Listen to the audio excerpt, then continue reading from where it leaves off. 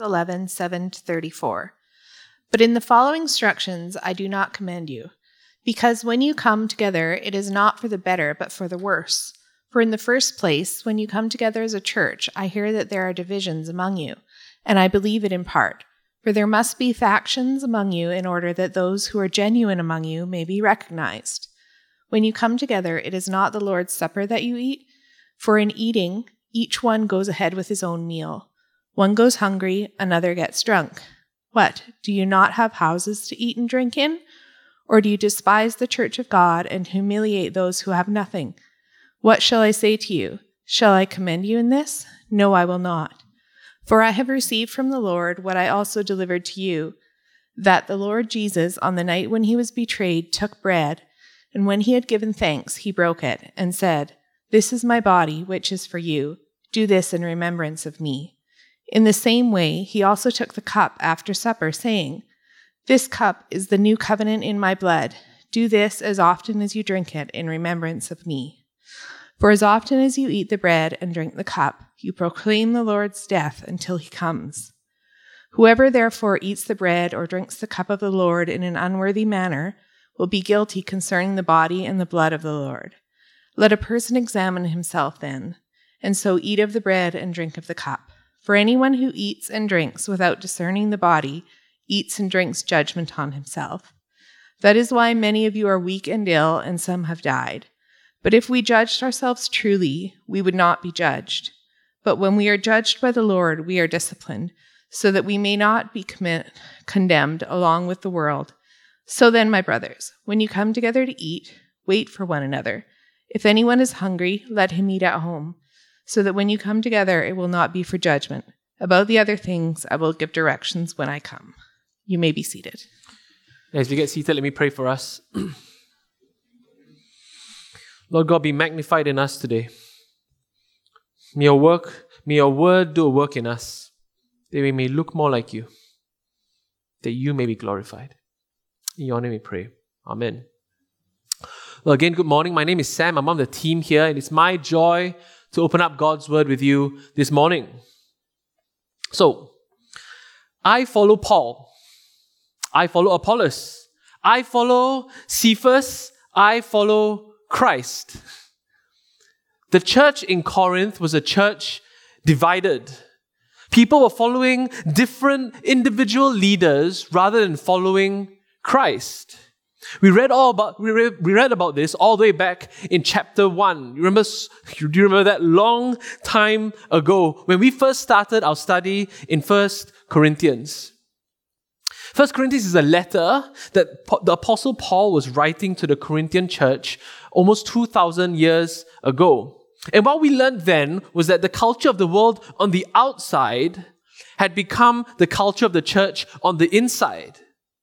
See, the world on the outside cared more about the status and eloquence of speakers, how well they spoke, rather than who or what they were speaking about. And so that's what the church on the inside had started to care about too. And this was causing divisions in the church. Now, I bring this up because in our passage this morning, 10 chapters later, Paul circles back to the topic of divisions again. Look at verse 18 of chapter 11. When you come together as a church, Paul writes, I hear that there are divisions among you. In our passage today, Paul is addressing divisions in the celebration of the Lord's Supper, which we can call communion or Eucharist, just different names for the same thing.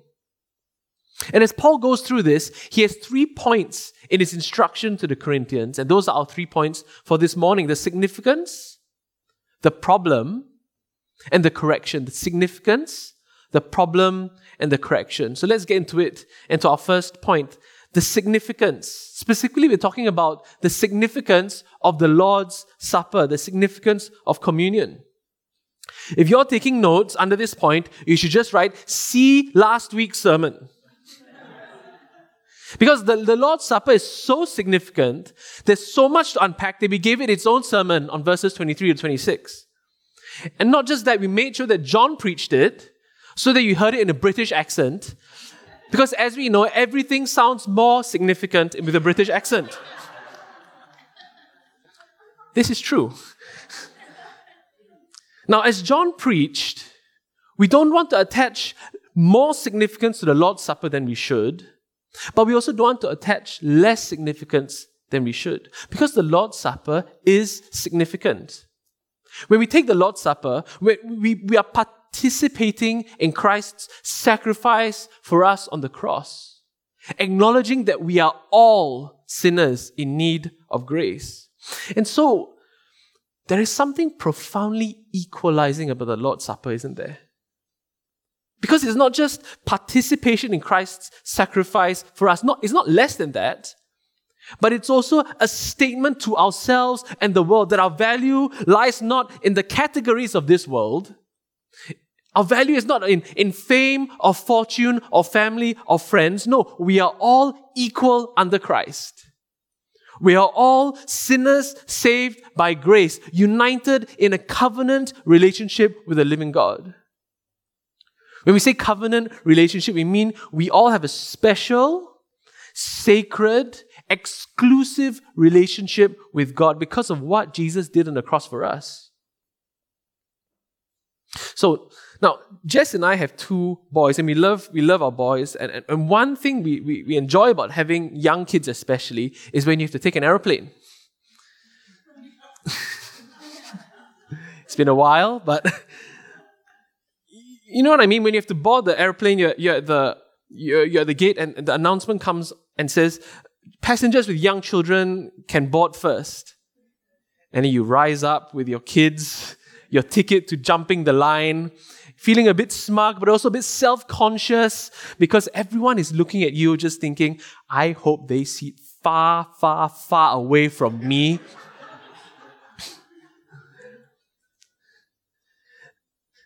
Now imagine if we conducted communion like boarding an aeroplane at the airport. Instead of saying, as we do, everyone can come to the front to collect the bread and the wine when you're ready, we say, wait for us to call you. First class members first, then business class, frequent flyers, and then everyone else, you can come and take what's left. Sorry if you run out. It sounds bizarre, but that's actually a bit of what's going on in the Corinthian church. You see, the problem was that the Lord's Supper had become a picture of class division rather than church unity. And that was a problem. That's our second point for this morning. Some context, I think, is really helpful. You see, in Paul's time, the Lord's Supper, the communion, was celebrated as part of a wider communal meal, where Christians brought their own food and they gathered together to eat together. And they didn't have church buildings, so they would gather in someone's home. And so it's in this context that we can understand the problem described in verse 21. For in eating, each one goes ahead with his own meal. One goes hungry, another gets drunk. What? Do you not have houses to eat and drink in? Or do you despise the church of God and humiliate those who have nothing? What shall I say to you? Shall I commend you in this? No, I will not. You see, what's happening here is the divisions that Paul is talking about in verse 18 were class divisions between the rich and the poor, the haves and the have-nots. Like the church was just one big aeroplane divided into classes, where you sat and the food you ate reflected who you were. The first and business class members were the social elite, the wealthy, the cream of society. They were the minority. They had the time and the money to arrive earlier and bring better food. And because they arrived earlier, they got the seats of honor. They arrived in time to get the seats in the small dining room of the house. Everyone else would arrive later because they came from work. Remember, this was a time when you didn't get time off work on weekends and stat holidays. And so because they arrived later, they had to sit outside in the courtyard because there was no more space in the dining room. The elites had taken up all that space. And the food they brought, if they could bring any, was of course of a far inferior quality to the gourmet food that the elite were able to bring. But why was this happening? Scholar Craig Blomberg very helpfully unpacks this to help us understand why. The house churches in part resembled other religious associations and fraternal organizations in Corinth, where knowing one's place in the hierarchy of fellowship meals was important. No doubt were affluent, which means rich, wealthy Christians in the church at Corinth who took it for granted that such differentiations, which means divisions, were part of the nature of things. We see what's happening here, don't we? The church on the inside had become just like the church, like the world on the outside, divided based on cultural categories of class, status, and wealth. And at this point, we need to ask ourselves, is this happening in our church? This passage talks about the Lord's Supper, but this application demands that we think more broadly in terms of how we gather as God's people. Do we, either individually or collectively, do things in a way that leaves people out or causes divisions? We can take the slide away, that's okay. Not just based on income, but do we divide perhaps based on cultural or perhaps even differences in personality? For example, in developing leaders, do we wait for people to nominate themselves or do we approach people? Because some cultures, some personalities, even if they are very qualified and will do a fantastic job, would find it very difficult to put themselves up for leadership. Another example, whenever we have a church meal or activity, are some people left out because of the cost? At Christ City, I can say that as much as we can, we want to ensure that everyone feels equally valued and included, but we know that we have blind spots. And so as each of you see a blind spot, would you tell us? And for those of us who like to know our own personal blind spots, the people and problems that we do not see, would we take time to get to know those people that we don't usually see? Have a coffee or a meal with someone from church for the first time. Ask Johan, our director for 1018, for his perspective. He has lots of perspectives. Talk to Heath, our urban chaplain who works day in, day out at the downtown east side. Even volunteer with him. You can get their contacts on the website, or I'm happy to link you up with them. So back to our passage. The problem was that the church was divided in the way it celebrated the Lord's Supper. And Paul rebukes them. He goes at them. Verse 17, but in the following instructions, I do not commend you, he writes, because when you come together, it is not for the better, but for the worse. For in the first place, when you come together as a church, I hear that there are divisions among you. And I believe it in part, for there must be factions among you in order that those who are genuine among you may be recognized. Now, let's just pause a bit here, and I want to unpack verse 19 because it's a little confusing. See, Paul agrees that divisions can help make clear who is truly a Christian and who is Christian only in name. This does not mean that divisions are a good thing. But rather what he is saying is that God can use something bad for good. See, Paul's point is that it's possible to come to church and sit here every Sunday and still not be a Christian. See, a Christian is someone who is not defined by whether you come on a Sunday, but whether you put your faith in Christ. And our faith, or our lack of faith, is revealed by our actions. So Paul rebukes them, he scolds them in verse 17, and then he rebukes them again in verse 22. Okay, look at it with me. What? Do you not have houses to eat and drink in? Or do you despise the church of God and humiliate those who have nothing? What shall I say to you? Shall I commend you in this? No, I will not. Despise the church of God and humiliate those who have nothing. That's pretty strong language. And then he explains the significance of the Lord's Supper in verse 23 to 26. And just in case they've forgotten that they are doing something wrong, he comes back and rebukes them again in verse 27. Whoever therefore eats the bread or drinks the cup of the Lord in an unworthy manner will be guilty concerning the body and blood of the Lord. This is serious.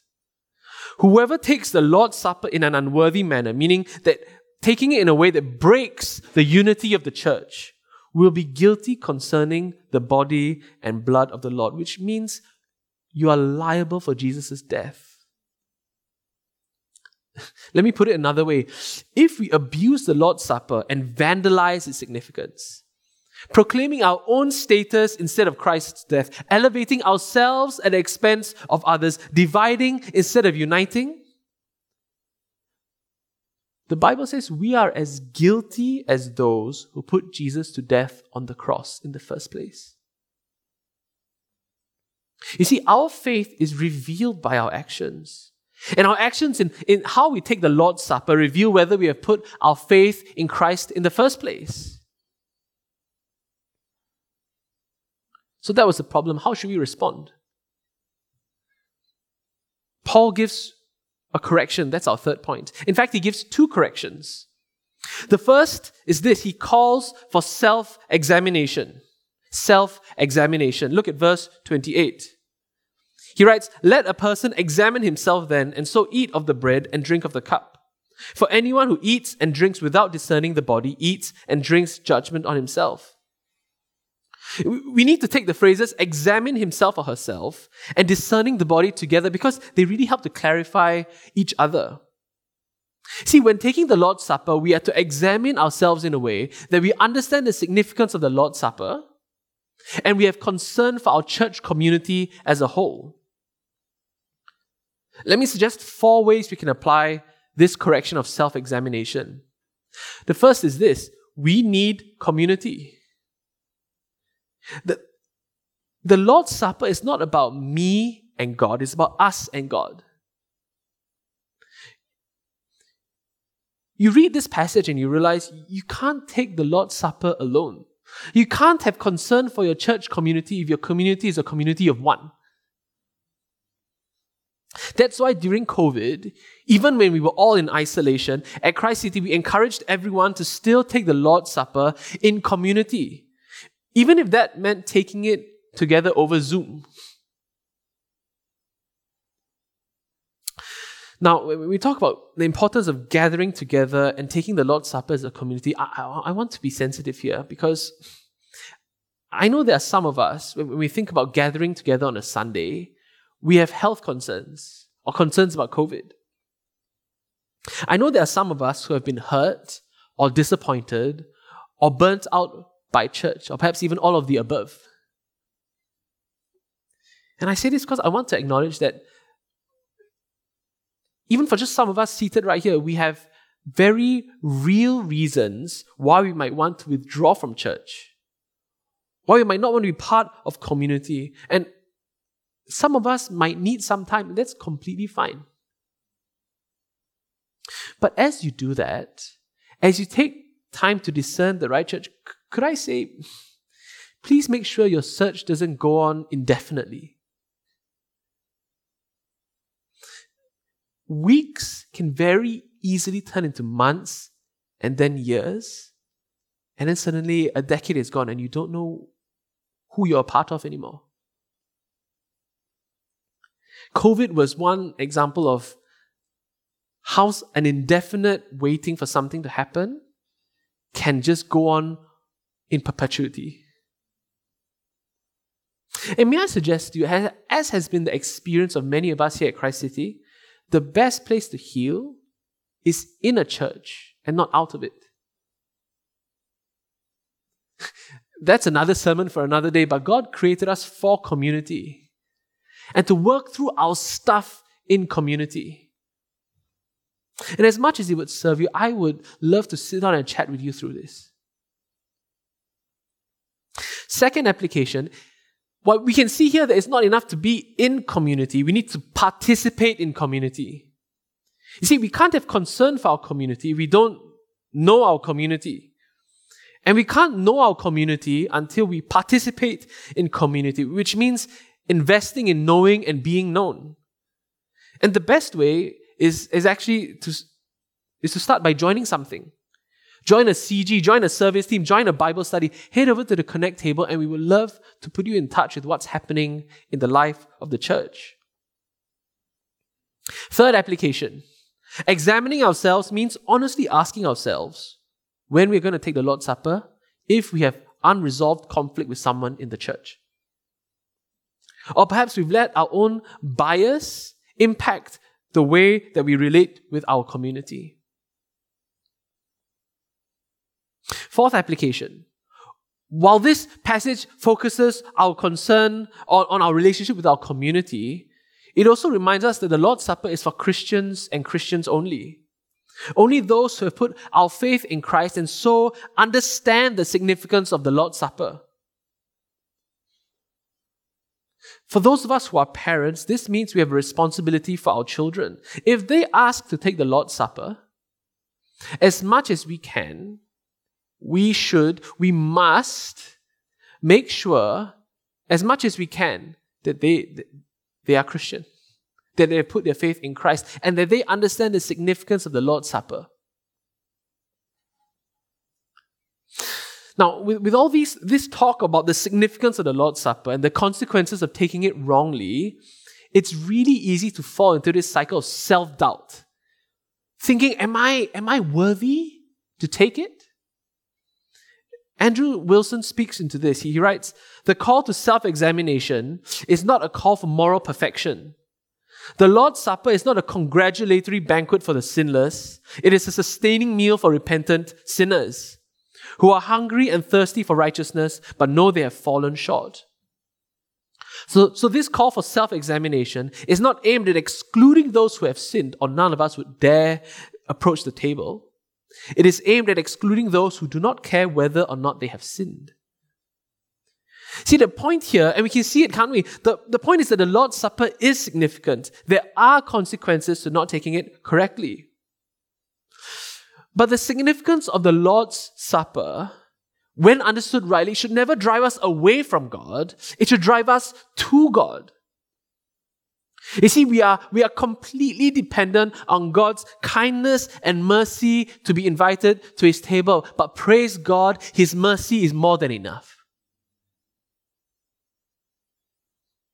God in His kindness sent Christ so that we don't have to fear eternal condemnation, and so that all of us could be invited to His table. And so when we do sin, God in His kindness does not condemn, but He disciplines us for our good, to protect ourselves and others, so that we might live into the joy and satisfaction of becoming more like Him and living for His glory.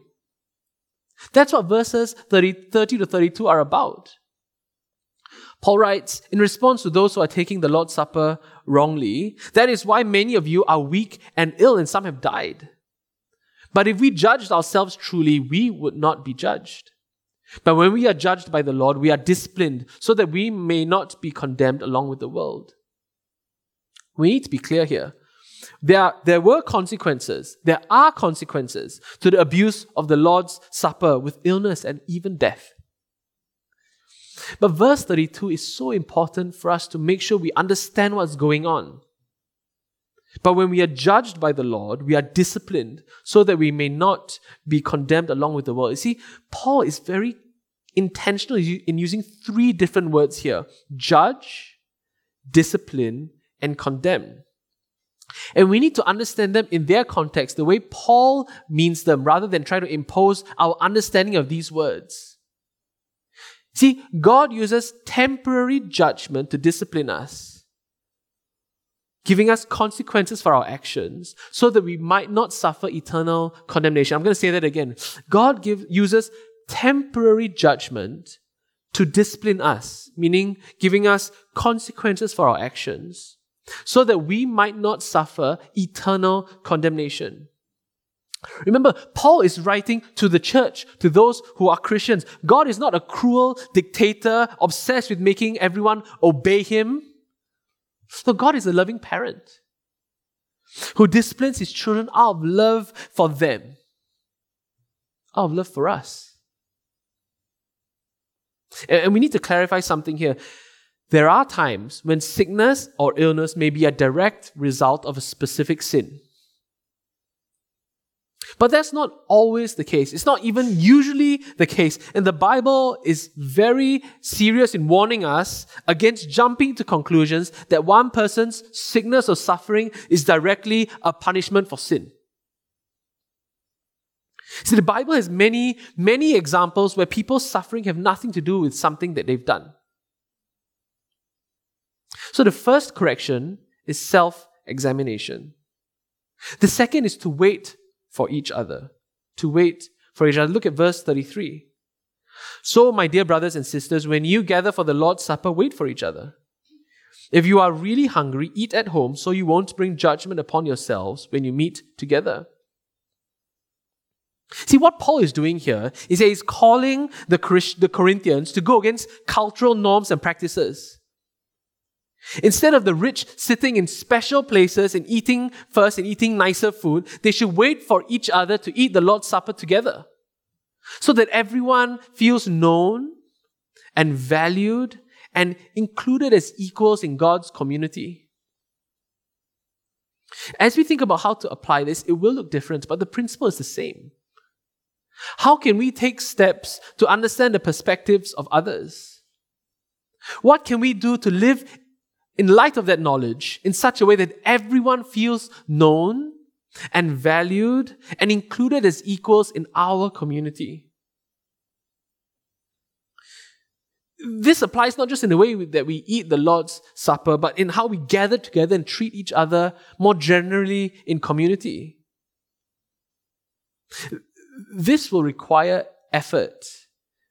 Effort to get to know those who are different. And as we get to know each other, application will often mean taking practical steps away from what we are used to or even what we prefer for the sake of the other. So let me give a personal example. When I first joined the team at Christ City, I barely spoke during meetings. You can ask, Tessa is smiling, you can ask any of the team members here and they can tell you the same thing. They didn't even know, could I speak? What do I sound like? No one knew. And the reason was, firstly, because, and I've accepted this about myself, I am naturally shy in new settings. But the other reason was that I was in a different culture and I struggled to understand the conversational cues. When do you speak? When do you not speak? You see, where I come from, I'm used to waiting for there to be a gap in the conversation for me to speak.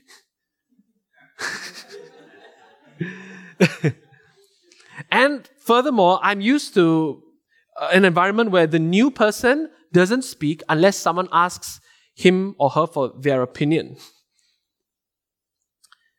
But I'm in a different culture, in a room that is full of preachers and teachers who talk for a living. And we would have whole meetings that went by with not a single gap of silence. And before you know it, I've not said a single word. And that's it. Now, I bring this up because the people in the team noticed. And some of them would stop the flow of the conversation in the meeting to ask me what I thought. I'm like, oh no. At first, it was daunting. But I also know that some of them, of course, they went to find a book. It was a book about cultural differences in communication. And I could see it, even though they didn't tell me, I could see them intentionally holding back during conversations, during discussions, because I know they were trying to give me space to talk. And can I say, I think that I've acclimatized a little bit. But can I say that left a deep impression in me? Of a team that didn't lord it over me that I was different, but that went out of their way to understand why I was struggling and made space for me. It was their way of waiting for me. And I have so many more examples of this, both as a member of the team, but also as a member of this wonderful church. And I bring this up because I firmly believe this is representative of the culture in our church. I know for a fact that many of you have similar stories of your own of how people have waited for you. Taken steps to help you feel part of this community. You see, a sermon like this often has two types of responses. We've done enough, and what more can I do?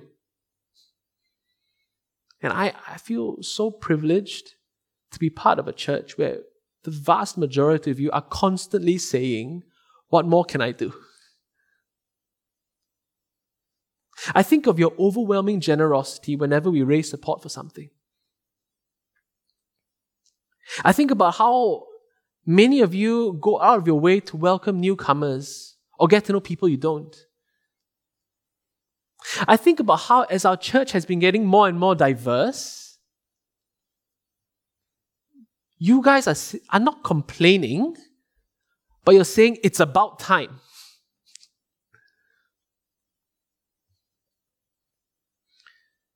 Many of you have done so much, and get ready because there's more to do.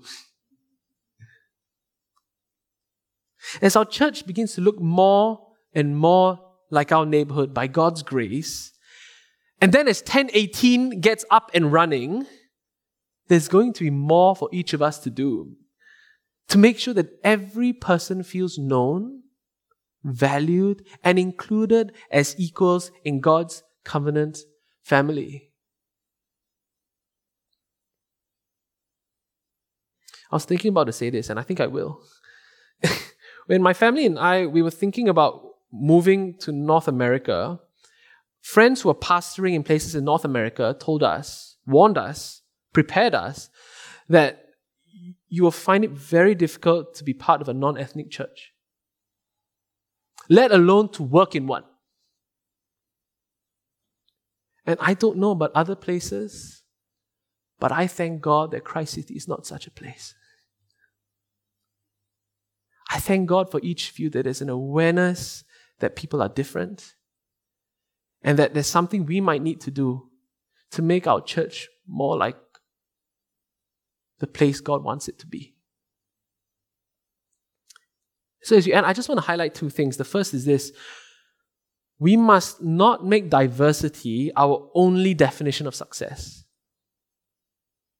Because if we focus on diversity alone, we can very easily end up in a place where we are artificially imposing the appearance of diversity from the outside in.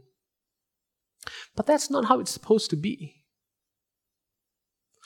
True success is in gospel faithfulness and gospel fruitfulness. And diversity is just fruit. It's fruit of faithful gospel preaching and gospel culture. The second thing I want to highlight is this, and we're ending here. Our aim is not to create a community where everyone feels comfortable. You know, when looking for a church, people often, including myself, sometimes use the language of, I'm looking for a place that feels like home. And I just want to say that's fine. But it actually depends, what do you mean by home? If by home we mean a place where we feel comfortable and where everyone is like us, we've got it wrong. Because our aim is not comfort, it's God's glory. And can I say, God is most glorified when our church looks less and less like our earthly home and more like our heavenly home. Because that's where we belong. That's where we're headed by God's grace, where there will be people from every tribe and every nation, every culture and income and status and class and interest and everything else you can think of. That's where we're headed. That's where we belong, where we will praise God together with one voice. And until we get there, Christ City, Every time we take the Lord's Supper, we are proclaiming to ourselves and to the rest of the world that we're not home yet. But as God's covenant people, we will be one day. Because of Jesus' body that was broken for us and his blood that will be shed for us, that was shed for us. Looking forward to the day when we will be eating with our Savior forever.